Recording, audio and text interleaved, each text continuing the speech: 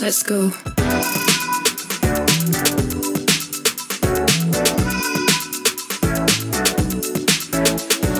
Welcome to Micromobility, a podcast exploring the disruptive potential of lightweight utility vehicles.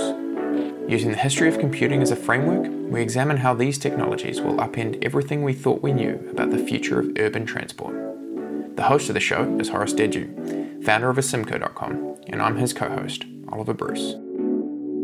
Hey team, Oliver here. This week I interview Horace about the talk he did at Micromobility America on the total addressable market for micromobility. This should really be listened to in the context of the 5 billion riders talk that Horace gave at the conference and which is now up on YouTube. I really recommend that you go and check it out. Horace does an amazing job of mapping out the addressable market and the size of the opportunity that we have in the space. This talk is also a really interesting dig through Horace's thought pattern and the importance of being able to map this out in terms of framing up the opportunity that we have. In the meantime, if you haven't seen our latest effort, the Rider Choice Awards, I really encourage you to go check them out. It is our industry's version of the Oscars, the BAFTAs, the Top Gear Speed Week, and the Webbies all tied up into one. You can select the best firms and vehicles in more than 30 categories and get them selected for consideration ahead of judging for Micromobility World, which is happening online on January 19th. We have many of the world's top brands in the world currently battling it out for the top spot in the bike, scooter, pod, subscription business, shared operator, and more from around the world. We've been blown away by the level of excitement from the community and are super excited to share the preliminary results with you soon. The first round of cutoff is coming this month, and then again next month. So get your votes in quickly, and we'll see you soon.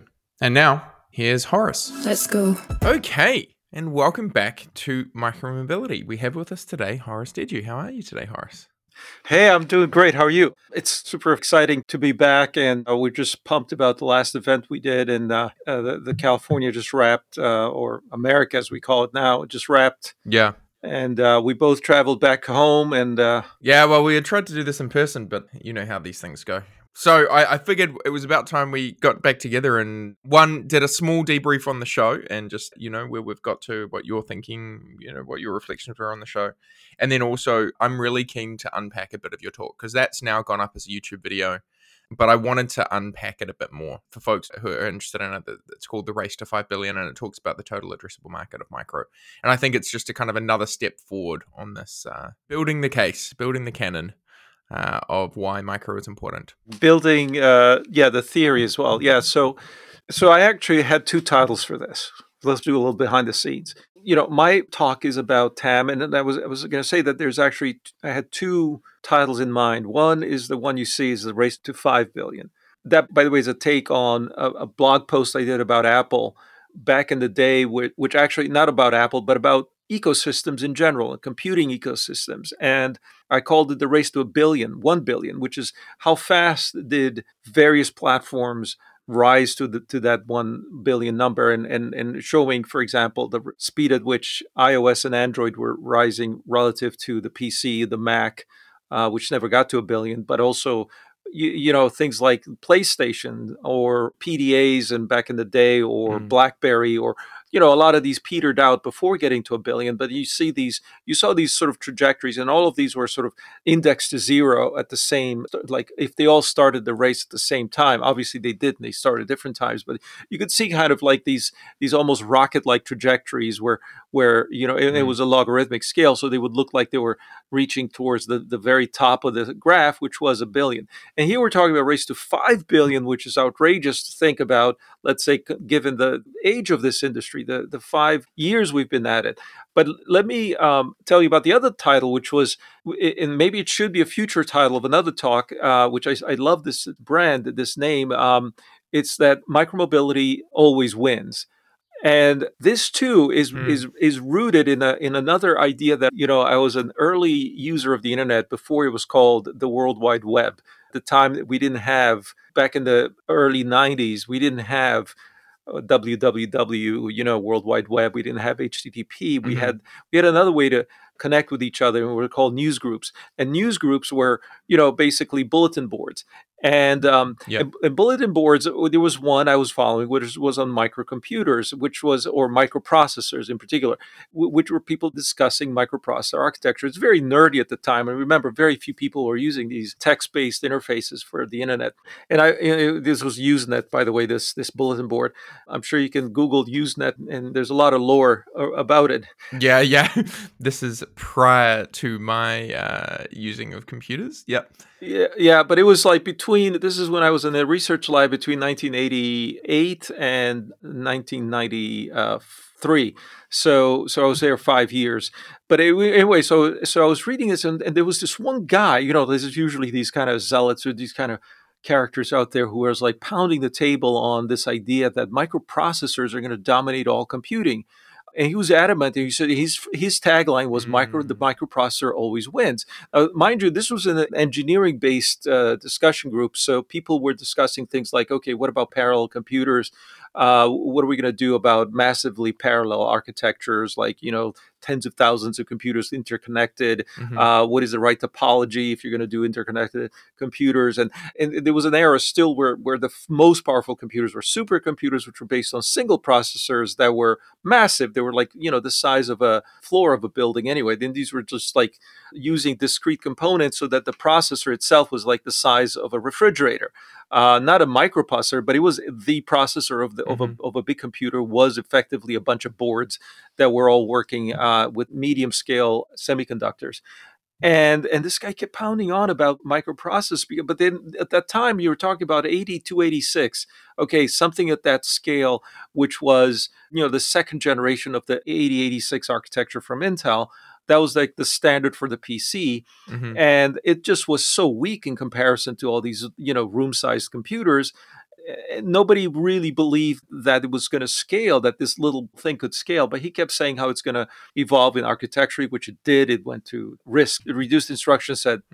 But what was his thesis on why the microprocessors would always win? Was it just due to the speed of iteration and like the theoretical capabilities? Well, it was Moore's, what came to be known, what came to be so much repeated as the Moore's law. And people knew about Moore's law back then, but it was like, okay, yeah, but that's just a theory. Right. But if you compound that theory, which is doubling the number of processors every 18 months, and you do it for decade after decade, you do get to what we have today. In fact, you got by 2000, it was clear the microprocessor was winning. It was very clear. But he was so. And the thing that struck me is like how many people argued with him and how adamant he was and how persuasive he was. Frankly, that if you do the Moore's law calculation, it continues. And most people just said, well, it's not going to continue forever. It's going to have a limit. But he kept saying, no, it won't. So anyway.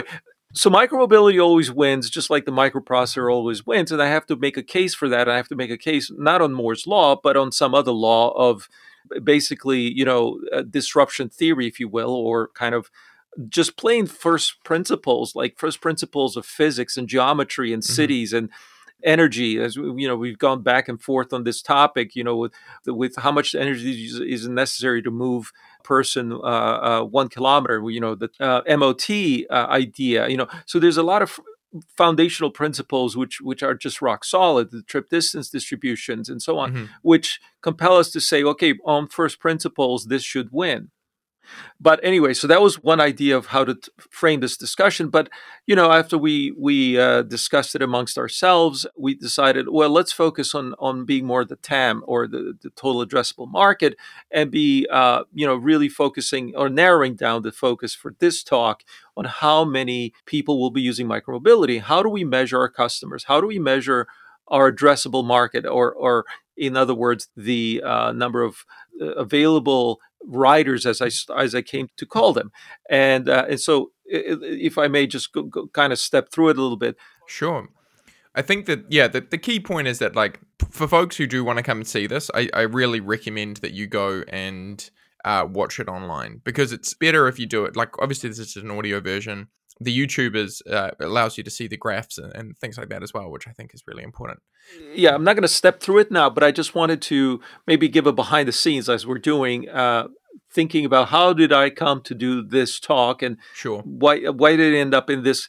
Like every movie, you throw a lot of things away, on the cutting room floor. So the thing I wanted to iterate on was, okay, if we're going to think about a market, firstly, let's not talk about vehicles as much. Let's talk about users.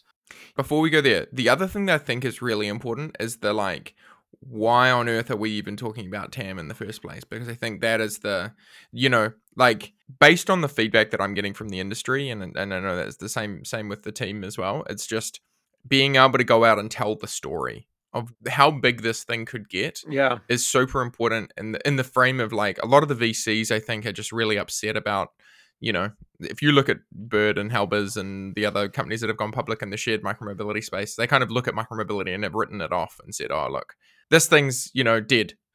And, I thought this talk was incredibly important because it's like reframing the size of this market, right? It's like, what's your TAM? Well, again, I could go back in history and see, how many times the microcomputer market died and how many times the phone market died on its way.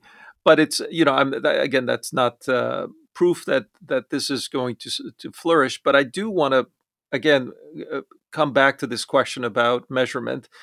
And because it focuses the mind. If you think about vehicles, if you think about kilometers, if you think about rides, as the shared industry might, okay, they're going to think about fleet size, they're going to think about pricing or how much revenue is per ride or Mm-hmm. or utilization.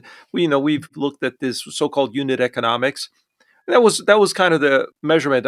We talked about, remember years ago, about the speed at which the number of rides were rising. Yes. It would be nice to be able to revisit that. Did use law. Yeah, but we haven't had a lot of data, but I haven't given up on it yet. No, I haven't either. I was actually thinking that needs to be updated to not only include shared, because if you actually included everything, micromobility kilometers, I think that's where we would start. That's where it starts getting interesting.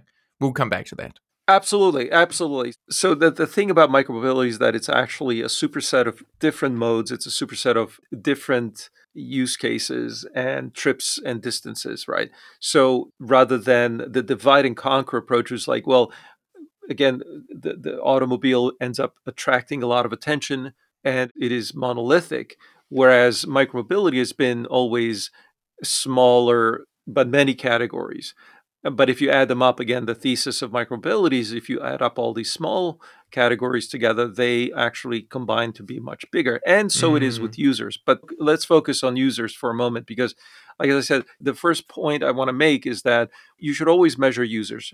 Apple does so now, and they don't anymore give data on the unit sales of their products, but they do give updates occasionally on the number of users using their products. I think it's also harkens back to a famous business theorist and guru called Deming, who said that the purpose of the firm is the creation of the Mm. customer. And I would slightly modify that to say that the purpose of the firm is the creation and maintenance of that customer, and their satisfaction. And so if you companies measure customers because they sell a product or a service and they measure those things that they sell as opposed to who's using them, which is kind of secondary. That's maybe the marketing department has to deal with that. But it's very important to understand that the purpose of any technology is to create users and to create satisfaction amongst them. That'll keep the thing going, right? So first question is how many people use the products. Now, with automobiles, it's actually pretty easy to measure because automobiles have a roughly 1-to-1 ratio between owners and Mm. users, although there's a multiple of about 1.2 to 1.5. It varies as to what the typical occupancy is. And you do have perhaps a household measure if you wanted to be kind of looking at it that way and saying, okay, how many households have a vehicle, how many households have two vehicles, and therefore you can divide it up by that. And then there's a motorization rate, which is dividing a whole population, but then by the number of vehicles. But we can kind of guess approximately, if you use the rule of thumb, sort of roughly 1-to-1, that there's about 1 billion drivers in the world. And there's probably 1 billion to 1.5 billion if you include professional drivers, people who drive trucks, buses, etc. So you imagine that you have roughly a 1.1 to 1.2 billion licensed drivers, but you have 8 billion people altogether. We may have just crossed 8 billion people in the planet. Now, some are too old and some are too young, so they're not addressable to the automotive or even to the transportation market. But if you took that and then said, okay, well, isn't it natural that what we enjoy here in the rather developed, prosperous nations of personal mobility through automobility, wouldn't it be logical that more and more people globally will want to have this, and they will, and it's been proven that everybody climbs up that curve, including China, which just did an amazing rise over the last 20 years. India is poised to do the same. And so you can easily extrapolate and project forward, and, increasing middle class, increasing urbanization. All these are driving prosperity, which are driving people's interest in, or Yeah. let's not just interest. They've always had interest. They're finally their ability to participate as an individual, let's say, user of mobility, right? Personal mobility. However, again, if you multiply that by the constraints you have, not in money, not in dollars, but in raw materials and in emissions that the large vehicles require, then you When you say large vehicles, you mean like a standard car, right? the automobility. Yeah. Okay, so Yeah. the automobility world, you could pencil in and say, okay, well, at some point in the next 50 years, let's say, we should see not 8, but let's say we should see 5 billion people using personal transportation. So you can project the demand growth, and you can project the economic growth, and the urbanization growth, et cetera, that all these things would indicate that there's going to be so many users of mobility product. And that's the problem, is that you can't get there from here, is the way I talk about automobility. It would be nice. By the way, that 1 billion that we have today has taken 100 years to build. Remember the race to 1 billion for iOS and Android and personal computers. Well, they took between 15 years and even 5 years for the mobile industry, and social media took 1 or 2 years to reach 1 billion, like Facebook did, or now TikTok, right? You're seeing these very rapid growths, but the auto industry, why did it take a century? In fact, by the 1990s or so, the world only had 500 million. So we've added 500 million in the last 30 years, but the first 500 million took the 60, 70 years. So it's an interesting question as to what is the natural rate of growth of automobility. It's undergoing a transition to electric automobility, which has its own constraints in terms of materials and cost. But to say that within this century that we're going to have 8 billion or 7 or 5 automobile drivers and owners, it's very hard to get there from here.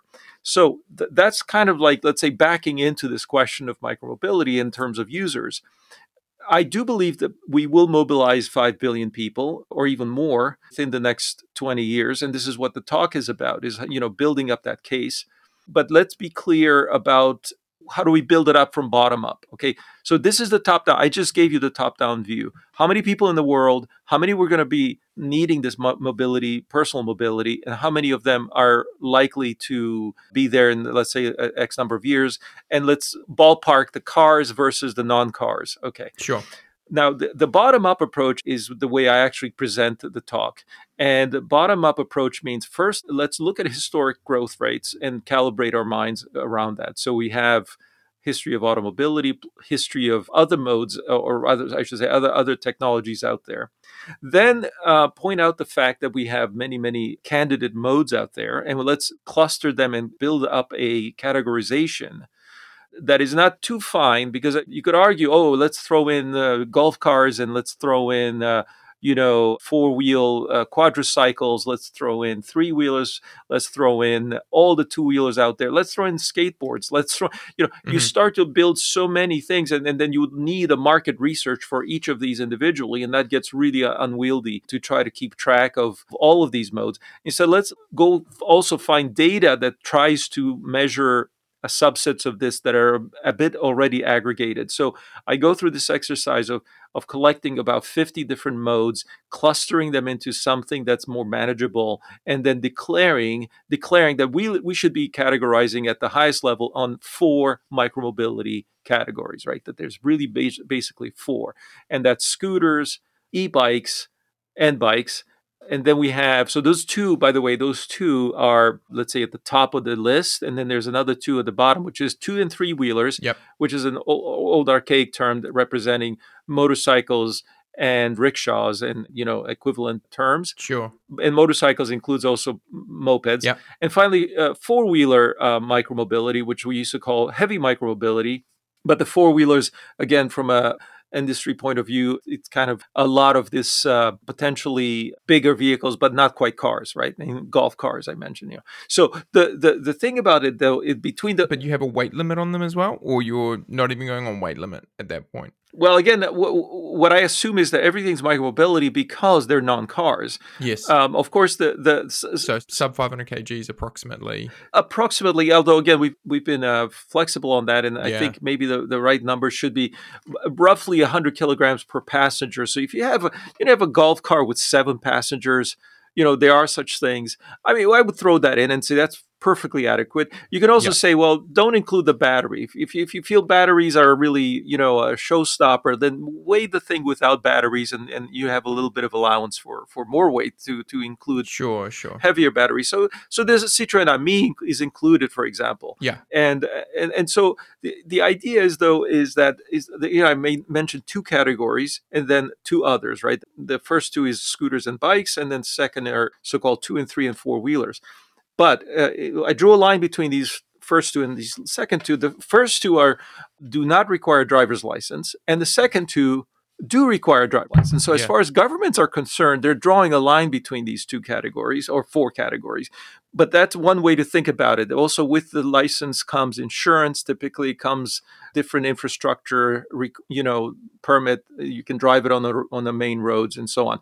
And so there's a sort of a natural clustering into kind of what I call unregulated micromobility and regulated micromobility. Okay, so but we do this for the purpose of building up data. So we need to measure these so that we can then measure the whole of micromobility. So let's measure scooters, let's measure bikes, let's measure 2 and 3, and let's measure 4. And that is how the data was built. It was like a giant pivot table that pulled all the available historic and forecast data on all of these subcategories based on multiple sources, which are sparse, incomplete, cherry picking some numbers, skipping over a bunch of things, but I consolidated all I could find on these 4 categories, right? So I clumped things together, but I try to make it so that we can maintain this data going forward, right? This was also an outgrowth of the e-bike data I used to maintain. I used to maintain just e-bikes, and then I started adding scooters. And remember, we piled these together into a stack bar chart or a column chart, whatever it's called. And then we compared that stack versus, let's say, electric cars. And you could see like, oh, holy cow, like all of these piled up are bigger than cars. Yeah, e-bikes have gone totally nuts. Yeah. Yeah. So even e-bikes alone, right, are bigger than cars. But the idea was, let's be more precise, let's be more accountable and more citable, and get a bunch of data. Also, by the way, into that pivot table comes cars as well, because the cars are well studied, right? So I pulled that data, and then, by the way, that data is also split into electric and non-electric, right? And so we can maintain this comparison going forward, right? Because it's still important that we understand how to measure this. And the beauty of the talk, okay, which as it builds up and is going to bottom up, let's find out what are the right categories. Yep. How do we measure growth in general? Where do we get the data? And then finally, what do we know? And then the cool thing was, then once you have that data of units, then you can multiply everything by assumptions about price. And once you get assumptions about price, you get overall market in dollars, which is typically also very interesting. But this is for the vehicles only. And then at the end, you can say, okay, maybe, is this affordable? First of all, can 5 billion people be served? And by the way, then you take this bottom up. I forgot to say this. You take the bottom up approach, and then remember my top down approach with 5 billion? Sure. And I said, well, actually, will the market of units that you're projecting by, let's say, 2035 satisfy a market of, say, 2, 3, 4 billion people? And you can actually make that a sanity check, because the bottom up is based on a certain turnover rate, a certain lifespan of the vehicle. So, for example, in the car industry, about 100 million vehicles are enough to satisfy a 1 billion fleet size, because they last over 10 years. And so you can see how, the fleet size, and which again is related to the total number of users, is reflected in the units sold per year, which is what I'm doing in this exercise. So at the end, we end up with, let's say, a bottom-up build-out of the 5 billion possibility. I do it in a much shorter time frame because I don't reach 5 billion within my time frame, but I reach, let's say, about sufficient volumes to sustain about 3 billion people. But then I say, well, actually, this is not over in 2035. We think it's going to continue to 2050, and by that point, taking a quantum leap, we would end up with 5 billion. Very definitely possible. But that means we've solved the dilemma. We've solved the dilemma of how to mobilize 5 billion people without killing the planet. Yep. And that is, maybe left unsaid at the end, but the whole presentation is like, what is the TAM? Well, the answer is 5 billion. How does that compare with cars? Well, by then, cars will probably be over 2 billion, but I doubt will be over 3. So it's still it's going to be more popular, probably 5 to 2, that kind of ratio. Plenty of the people who will have cars will have micro and vice versa. So it's not like they're exclusive.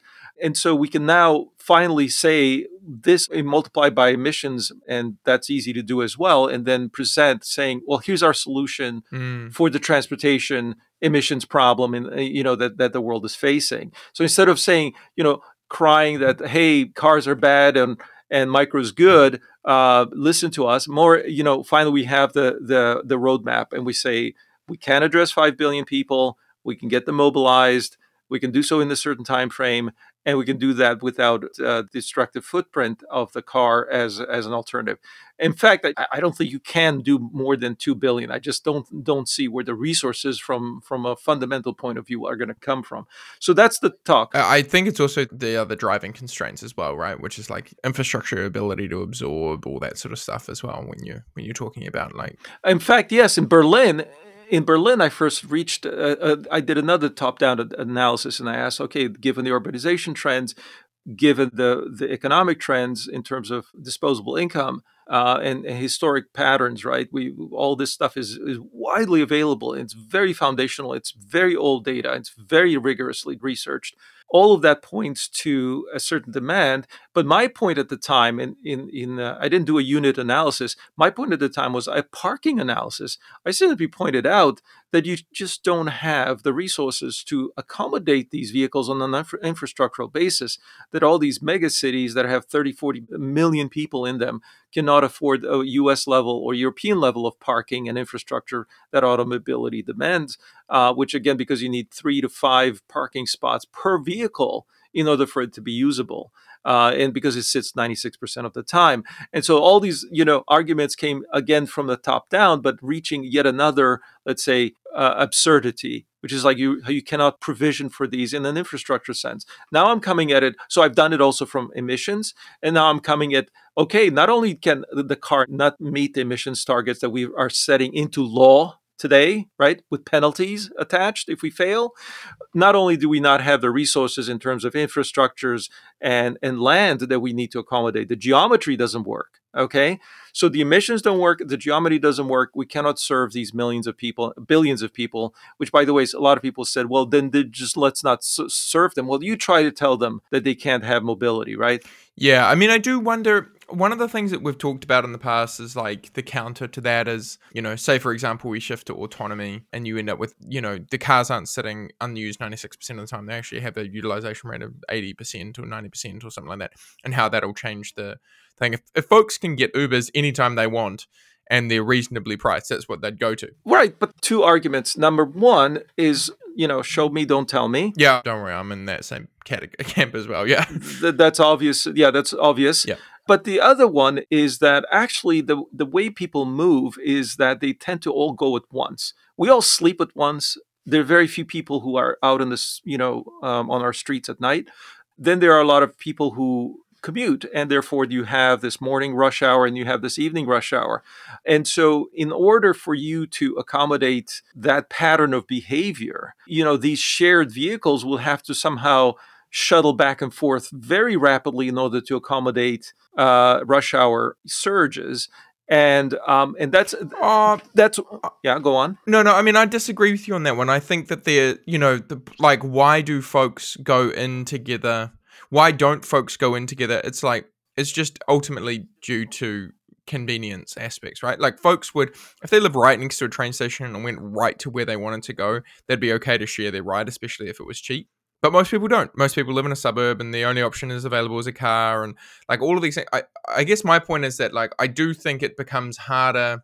I think there'll be like a shifting the capability of the vehicle and the capability of the service in general, especially with the price points that in theory they'll be able to hit if any of this stuff gets commoditized.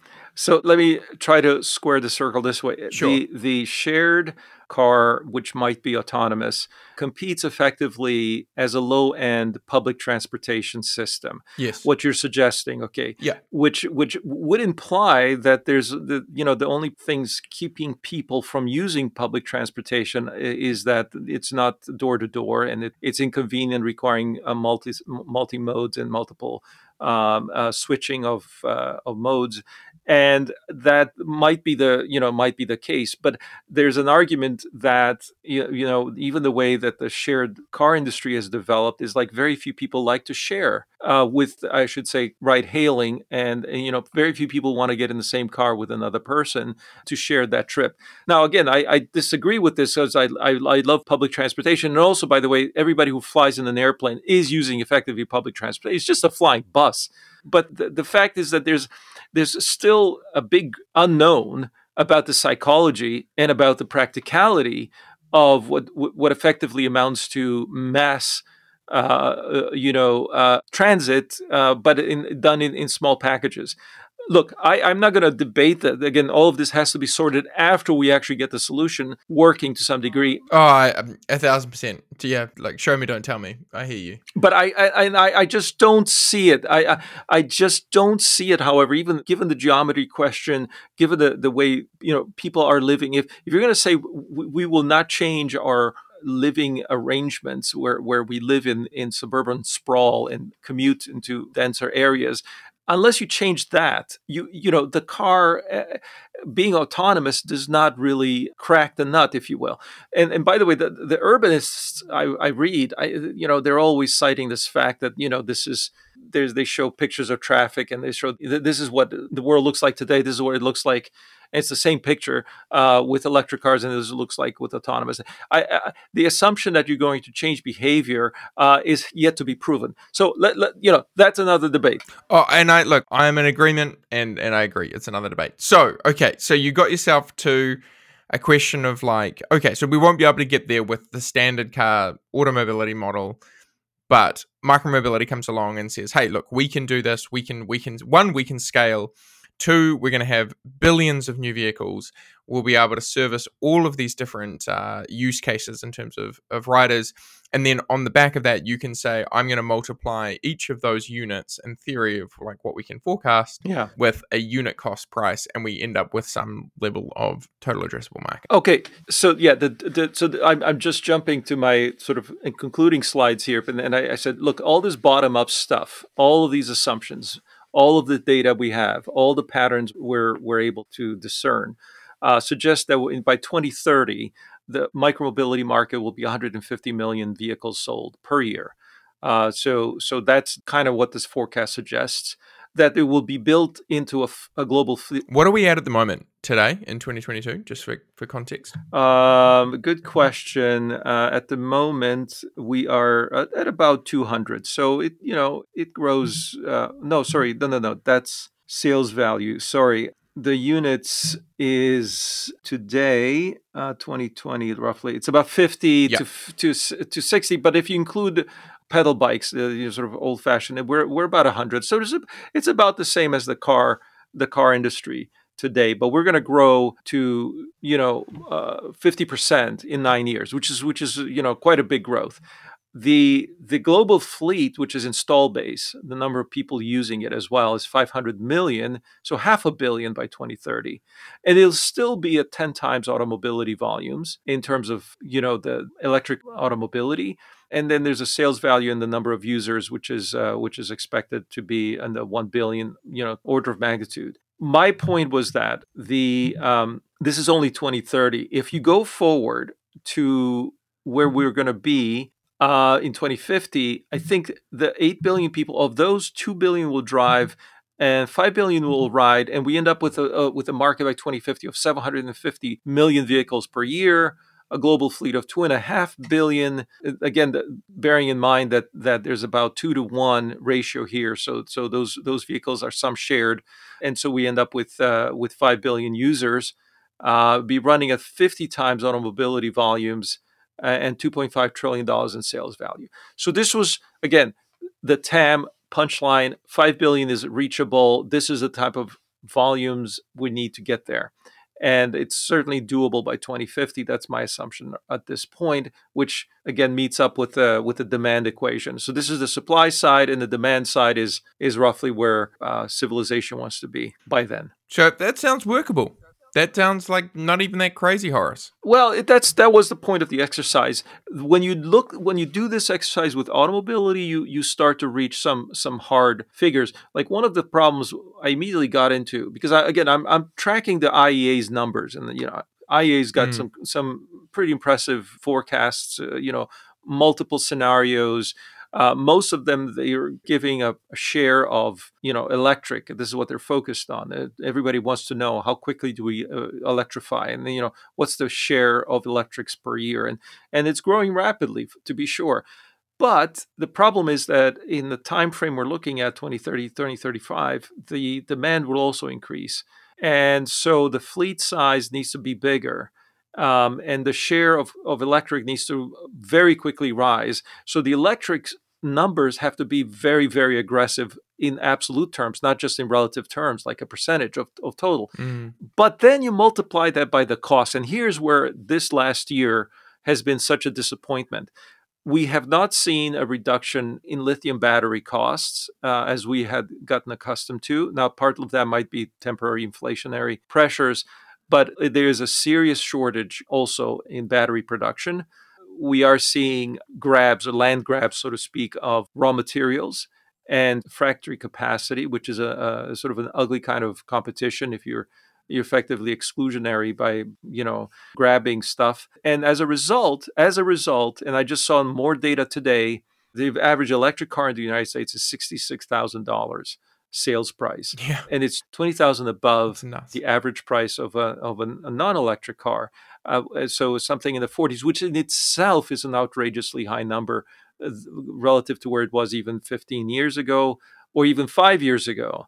Where an average car could be obtained for like 20 to 25,000. That was 45,000, and electric cars 66,000, and that's just not sustainable. So you take these numbers, and then you look at China. It's not that much better. You look at Europe. It's not that much better. And then you say, okay, what's going on? Is this temporary? Is this only for a period of time? We're actually heading into a recession globally, and yet these prices are ridiculous, right? And then you multiply this by, let's say, some conservative forecasts going forward. Even if the gap comes down, what we need to see is electric cars in the $20,000 range. If you want an emerging market target, you got to go to down 15,000 or even 10,000. And it's totally. Well, I'm curious on what you think of that new Tata electric car that's just launched for $10,000. Well, that's where we need to be, but it's like Tata's had trouble selling the Tata Nano, which was one of the the cheapest car in the world at the time. Was like $3,000. There was a lot of hopes pinned on it being sort of India's people's car, like the VW Beetle or the Ford Model T, and I know because Clay Christensen was an advisor to Tata Consulting at the time, so he was a big fan of this product. And we also, had to do a postmortem on it and ask, why did it fail? So I'm all for a low-end automobile revolution, but when you start to look at India and you say, "Oh, what is a two-wheeler in India?" Well, Ola is selling like $300 to $600 two-wheelers, which are electric. Then you got three-wheelers as well. Which are more likely to be, taxis and so on. So it's a huge gap still to try to move India into electrics. And in China, it's the same problem we have in the United States, is like the high end is the only profitable part of the market. And so you multiply this by these billions of users and these billions of vehicles necessary to be built between now and then and all having to be electric. I'm sure, I'm sorry, but it just doesn't add up. And when you see that you got to lop off 3 zeros to get at the price of micromobility equivalents, holy cow, it's incredible. And this is why I'm still refining my pitch. how to make this complexity of multiple constraints palatable to a mainstream audience. But I believed from day one, just on intuition and obvious having some arithmetic or some numeracy, like being Numerically literate? numerically literate. I'm being illiterate right now. Sure. But being numerically literate is like, these things, these lines don't work. And so that was my intuition. I started to hack away at it, and now it's coming together. But you do have all these constraints: populations, emissions, costs, raw materials, and demand, which is like incredibly, now in this century, we're going to see as much mobility being absorbed and being adopted in decades that was a century ago only possible for very few. So that's my thesis. This is why I try to point out that micromobility is not just fun and exciting and profitable potentially for a lot of interesting new ideas, innovative, etc., and it's going to solve a lot of emissions problems, possibly all of the personal transportation emissions problems, but it's going to enable 5 billion people to do more than they've ever done before. And that builds independence and it builds prosperity, power, and agency, and all these other good things we need as a society, right? So that's why I think the first question is, this is what every 6 months I have to revise this thinking, but can we do it? Can micromobility reach 5 billion people? Oh, and one more thing, which I remember I started with the computing. The smartphone market is about that size today. The smartphone market is about 5 to 6 billion people today, not in terms of sales, but in terms of units in use. Apple's got a bit over 1 billion of those. So obviously we have between 4 and 5 non-iPhone users, which, by the way, doesn't mean Google Android. China has its own variant. So there's a sort of China Android, and then there's kind of Google Android out there. So, Mm-hmm. this has been a topic I paid a lot of attention to 5 years ago before I did micromobility, is looking at the adoption of smartphones and mobile computing. And it was remarkable how from 2007 until about 2015, we climbed from 0 to 3 billion.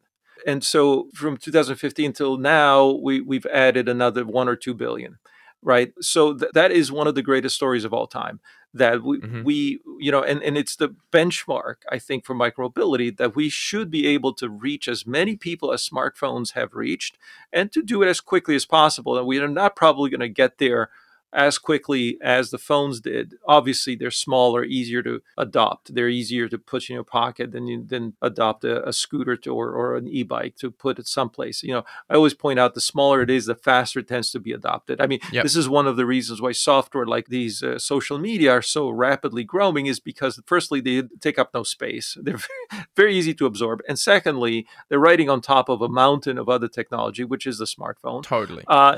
And thirdly, they cost nothing. Mm. They're offered for free. Of course, there's a cost, but you don't pay it in currency. So the point is that we cannot hope to be as fast as social media. We cannot hope to be as fast as maybe the smartphone was, but we could probably be as fast as the personal computer or the internet as a whole. Mm-hmm. I think those grew over 15 to 20 years, and so.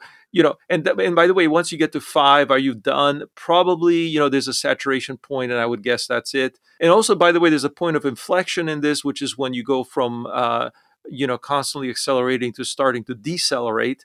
And that, if you get your timing right, then that moment is peak growth. That moment is when the industry is just busting. I mean, it's just going to be that moment of everyone agreeing that this is the greatest thing.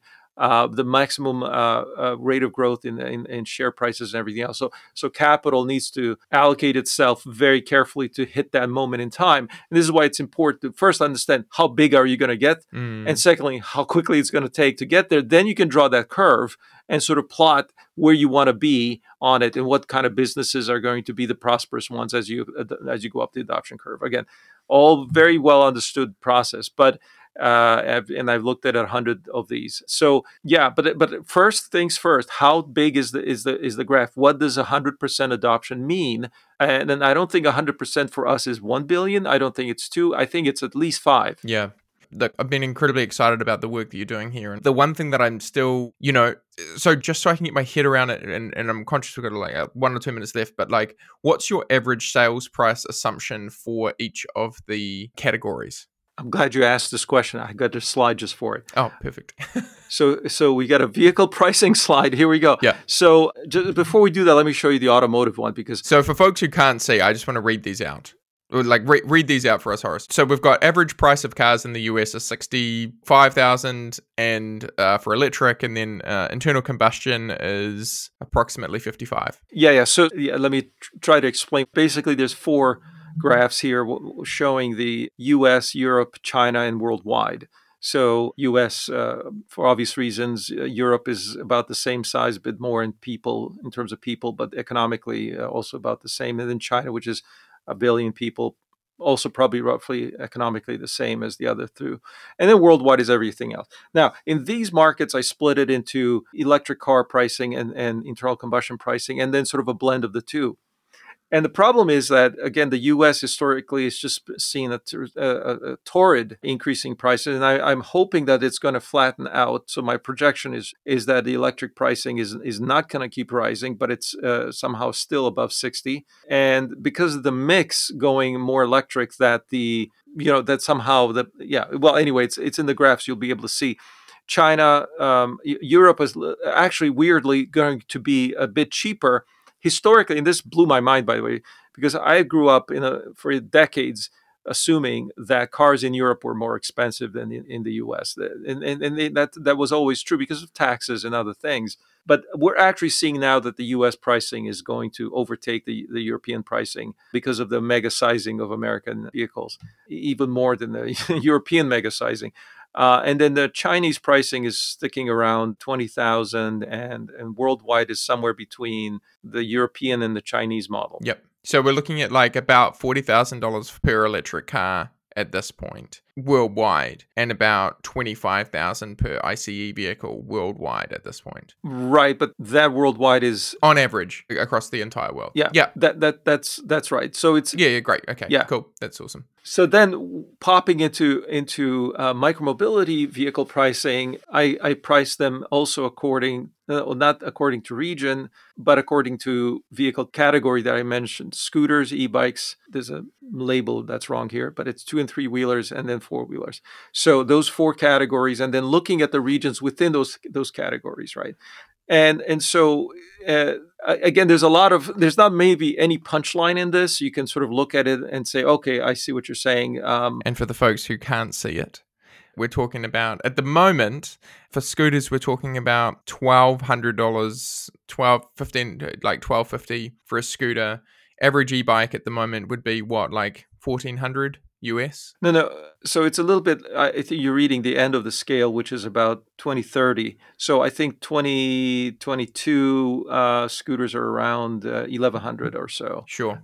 Maybe a little bit something like that. And then, for e-bikes, Europe is much higher, for example, above 2,400. And then the other countries, China's at the bottom with under 1,000. And then 3-wheelers are quite a spread, because 2- and 3-wheels, because European and U.S. motorcycles are premium products that are sort of enthusiast market, recreational product. But in India, they're much, much cheaper. And in China, they're much, much cheaper. Mostly, they're also smaller. They're like, between 100 cc and 250 cc.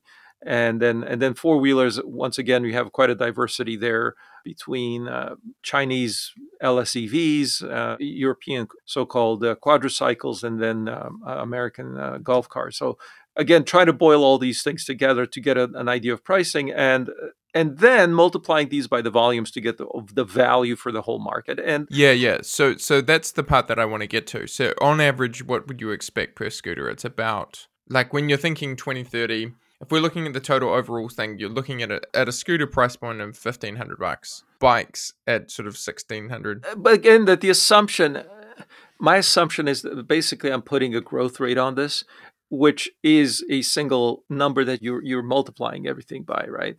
And yes, that's not reality. Reality is going to hop around a lot. But the question you got to ask yourself is, do we believe that scooters are going to go down in price or they're going to go up in price, especially as historically they've been going up. That is the problem. If you've got about 5 years of data and this seems to be indicating that, yeah, they're getting more expensive because they're getting better. And the idea of a very cheap scooter at $200-300 is no longer that attractive to either the buyer or the maker. So this is why I wonder whether the average pricing is going up on scooters. And everything else, there's a tendency to sort of slightly go up, and this is it's uncomfortable because I would like to see it go down, and maybe we will have, let's say, the introduction of another form factor or another category. One thing that's missing here, for example, are what we saw at the conference, like from Wheel, which are these, it could be called e-bikes, but they're throttle e-bikes, but therefore they act more like low-end mopeds did, without necessarily pedals on them. So that category is as yet undeveloped. It might be the throttle e-bike might be a very interesting subcategory of e-bikes. Which you can struggle with because it's not clear that makes it a bike at all. It should be maybe what's called a two-wheeler. Will it require a license or not? That's another thing, and the different territories will handle it differently. But here's the thing I'm hearing from people working on that category, right, is that they're thinking that, hey, we can make this a lot cheaper. We can make this with new processes that are because bikes, here's the funny thing. Bikes actually are expensive because of all these fiddly bits. Yes. All of these gears and derailleurs and cranks and pedals and brakes and shifting cables. And Shimano having its hands around the throat of the industry. Well, and it's funny because I once worked out the bill of materials for an e-bike because we were at Bond trying to make our own, and we did make our own, and we wanted to see how far we could reduce those things. I remember there was one category of the bill of materials. You have the frame, you have the brakes, you have the motor, but then it was called bike parts. And I thought, well, that's kind of broad, isn't it? And they're like, well, that's an industry term. So the bike parts are exactly all these, fiddly bits to the chain and the cogs and the gears, and that they all have these nomenclatures. And actually, if you strip that away, you save like $100 off the bike. Let's say, okay, maybe you can get a cheaper set, $50. But once you do that, though, you also simplify the design. So you could do something drive-by-wire, which is effectively you get rid of braking too, because you can have motors that act as brakes. Yep. I'm going to have David on from Wheel to talk about this and the bike that they unveiled at the America conference, the idea of a drive-by-wire. I don't want to spoil the story, but there is a lot you can do with steady, like an electric car has fewer moving parts than a mechanical or internal combustion car. This is famous. You technically only need like the wheels, if you had motors in the wheels and the doors, that's the only moving parts you have, versus literally hundreds of moving parts in an internal combustion vehicle. But if you can reduce the complexity of a bike by going down to its core and then simplifying, and then building production systems like Ola did so that they can bring the price down, then boom, that's your disruption, because you start then looking at $200-300 pricing for effectively an e-bike that now is in the thousands of dollars price. And so if that's possible, yes, I'd say we could see an interesting development going on there. Same with scooters. If we can, like, if you compare a very clean design like Unagi versus some of the, older ones that had to have cabling and had to have, braking systems that would include disc brakes and so on, you do see some possible simplification also in the architecture of scooters. And so there's potential to innovate on these dimensions. So yes, I mean, my projections on micromobility vehicle pricing is that there won't be a drastic change in a steps down in pricing. I wish there were, and when it comes, it'll be fantastic. But what's happening with cars as well. But I think also as well we'll go further and further up market. I can't wait to see what the vehicles, a $30,000, two-wheeler looks like in that space. Oh, it bifurcates. I mean, absolutely, the high end of the micromobility is going to be in the four-wheelers, starting to touch automobile pricing, and you will get your $10,000 electric car. It just won't be a car. It'll be one of us, it'll be one of our vehicles. The 10,000 price point for micro today is, it'll get you a four-wheeler. It'll get you a very nice possible covered vehicle. Those are very few now, and actually very few are sold, but that could be a big growth here. So, by the way, the other thing that people look at and say, well, how many dollars at the end of the day? And this is one of the harsh realities. What I'm getting at here is that if you take these numbers and multiplying the volumes I've just been talking about, yes, you do get some nice numbers for micro, like 2.5 trillion. But when you look at the automobiles, it's breathtaking. The amount of dollars that you need to, if you assume that it's going to grow to, doubling or even tripling, the rate of price increase means that it's more than that in terms of cost overall that needs to be all the money that needs to be spent on automobiles. Now, here's the reduction to an absurdity that I'm having a hard time communicating. What that means is that the world has to have a lot more money to buy cars, if that's the case, right? So the auto industry goes from let's say 1 trillion to 3 trillion, although that's let's say an estimate, but it's ballpark, right? So you're tripling the spend on automobiles, but where's that money going to come from? When you look at micro, this is another reason why you back into micro. If you look at it, it's like how to get 5 people moving is not by having everybody afford $30,000, $40,000, $50,000 electric car. It's by like offering to them $300, $400, or $500 micromobility options. And yet the industry going around saying, rubbing its hands and saying, as the automakers are doing, is like, oh, we're going to double or triple the amount of spend. Our industry is going to boom in the next decades or so. That a lot of that was driving the market capitalization of the auto industry, which doubled in 2021. Most of that coming in from the electric car companies being bid up and up and up, as Tesla was, but a few others as well. Yeah, there's a lot to unpack there, and we have run out of time. So I'm going to end us there. But look, Horace, this is always, I love these debriefs of these presentations that we do at Micromobility America or Europe. I think they're very useful. And for folks who do want to check it out, I will put up a link there. But Horace, thank you, as always. Great fun to break it down again and chat. And looking forward to having you back on. We've got a lot more to talk about, especially around the world of micro and the opportunities that exist there. You bet.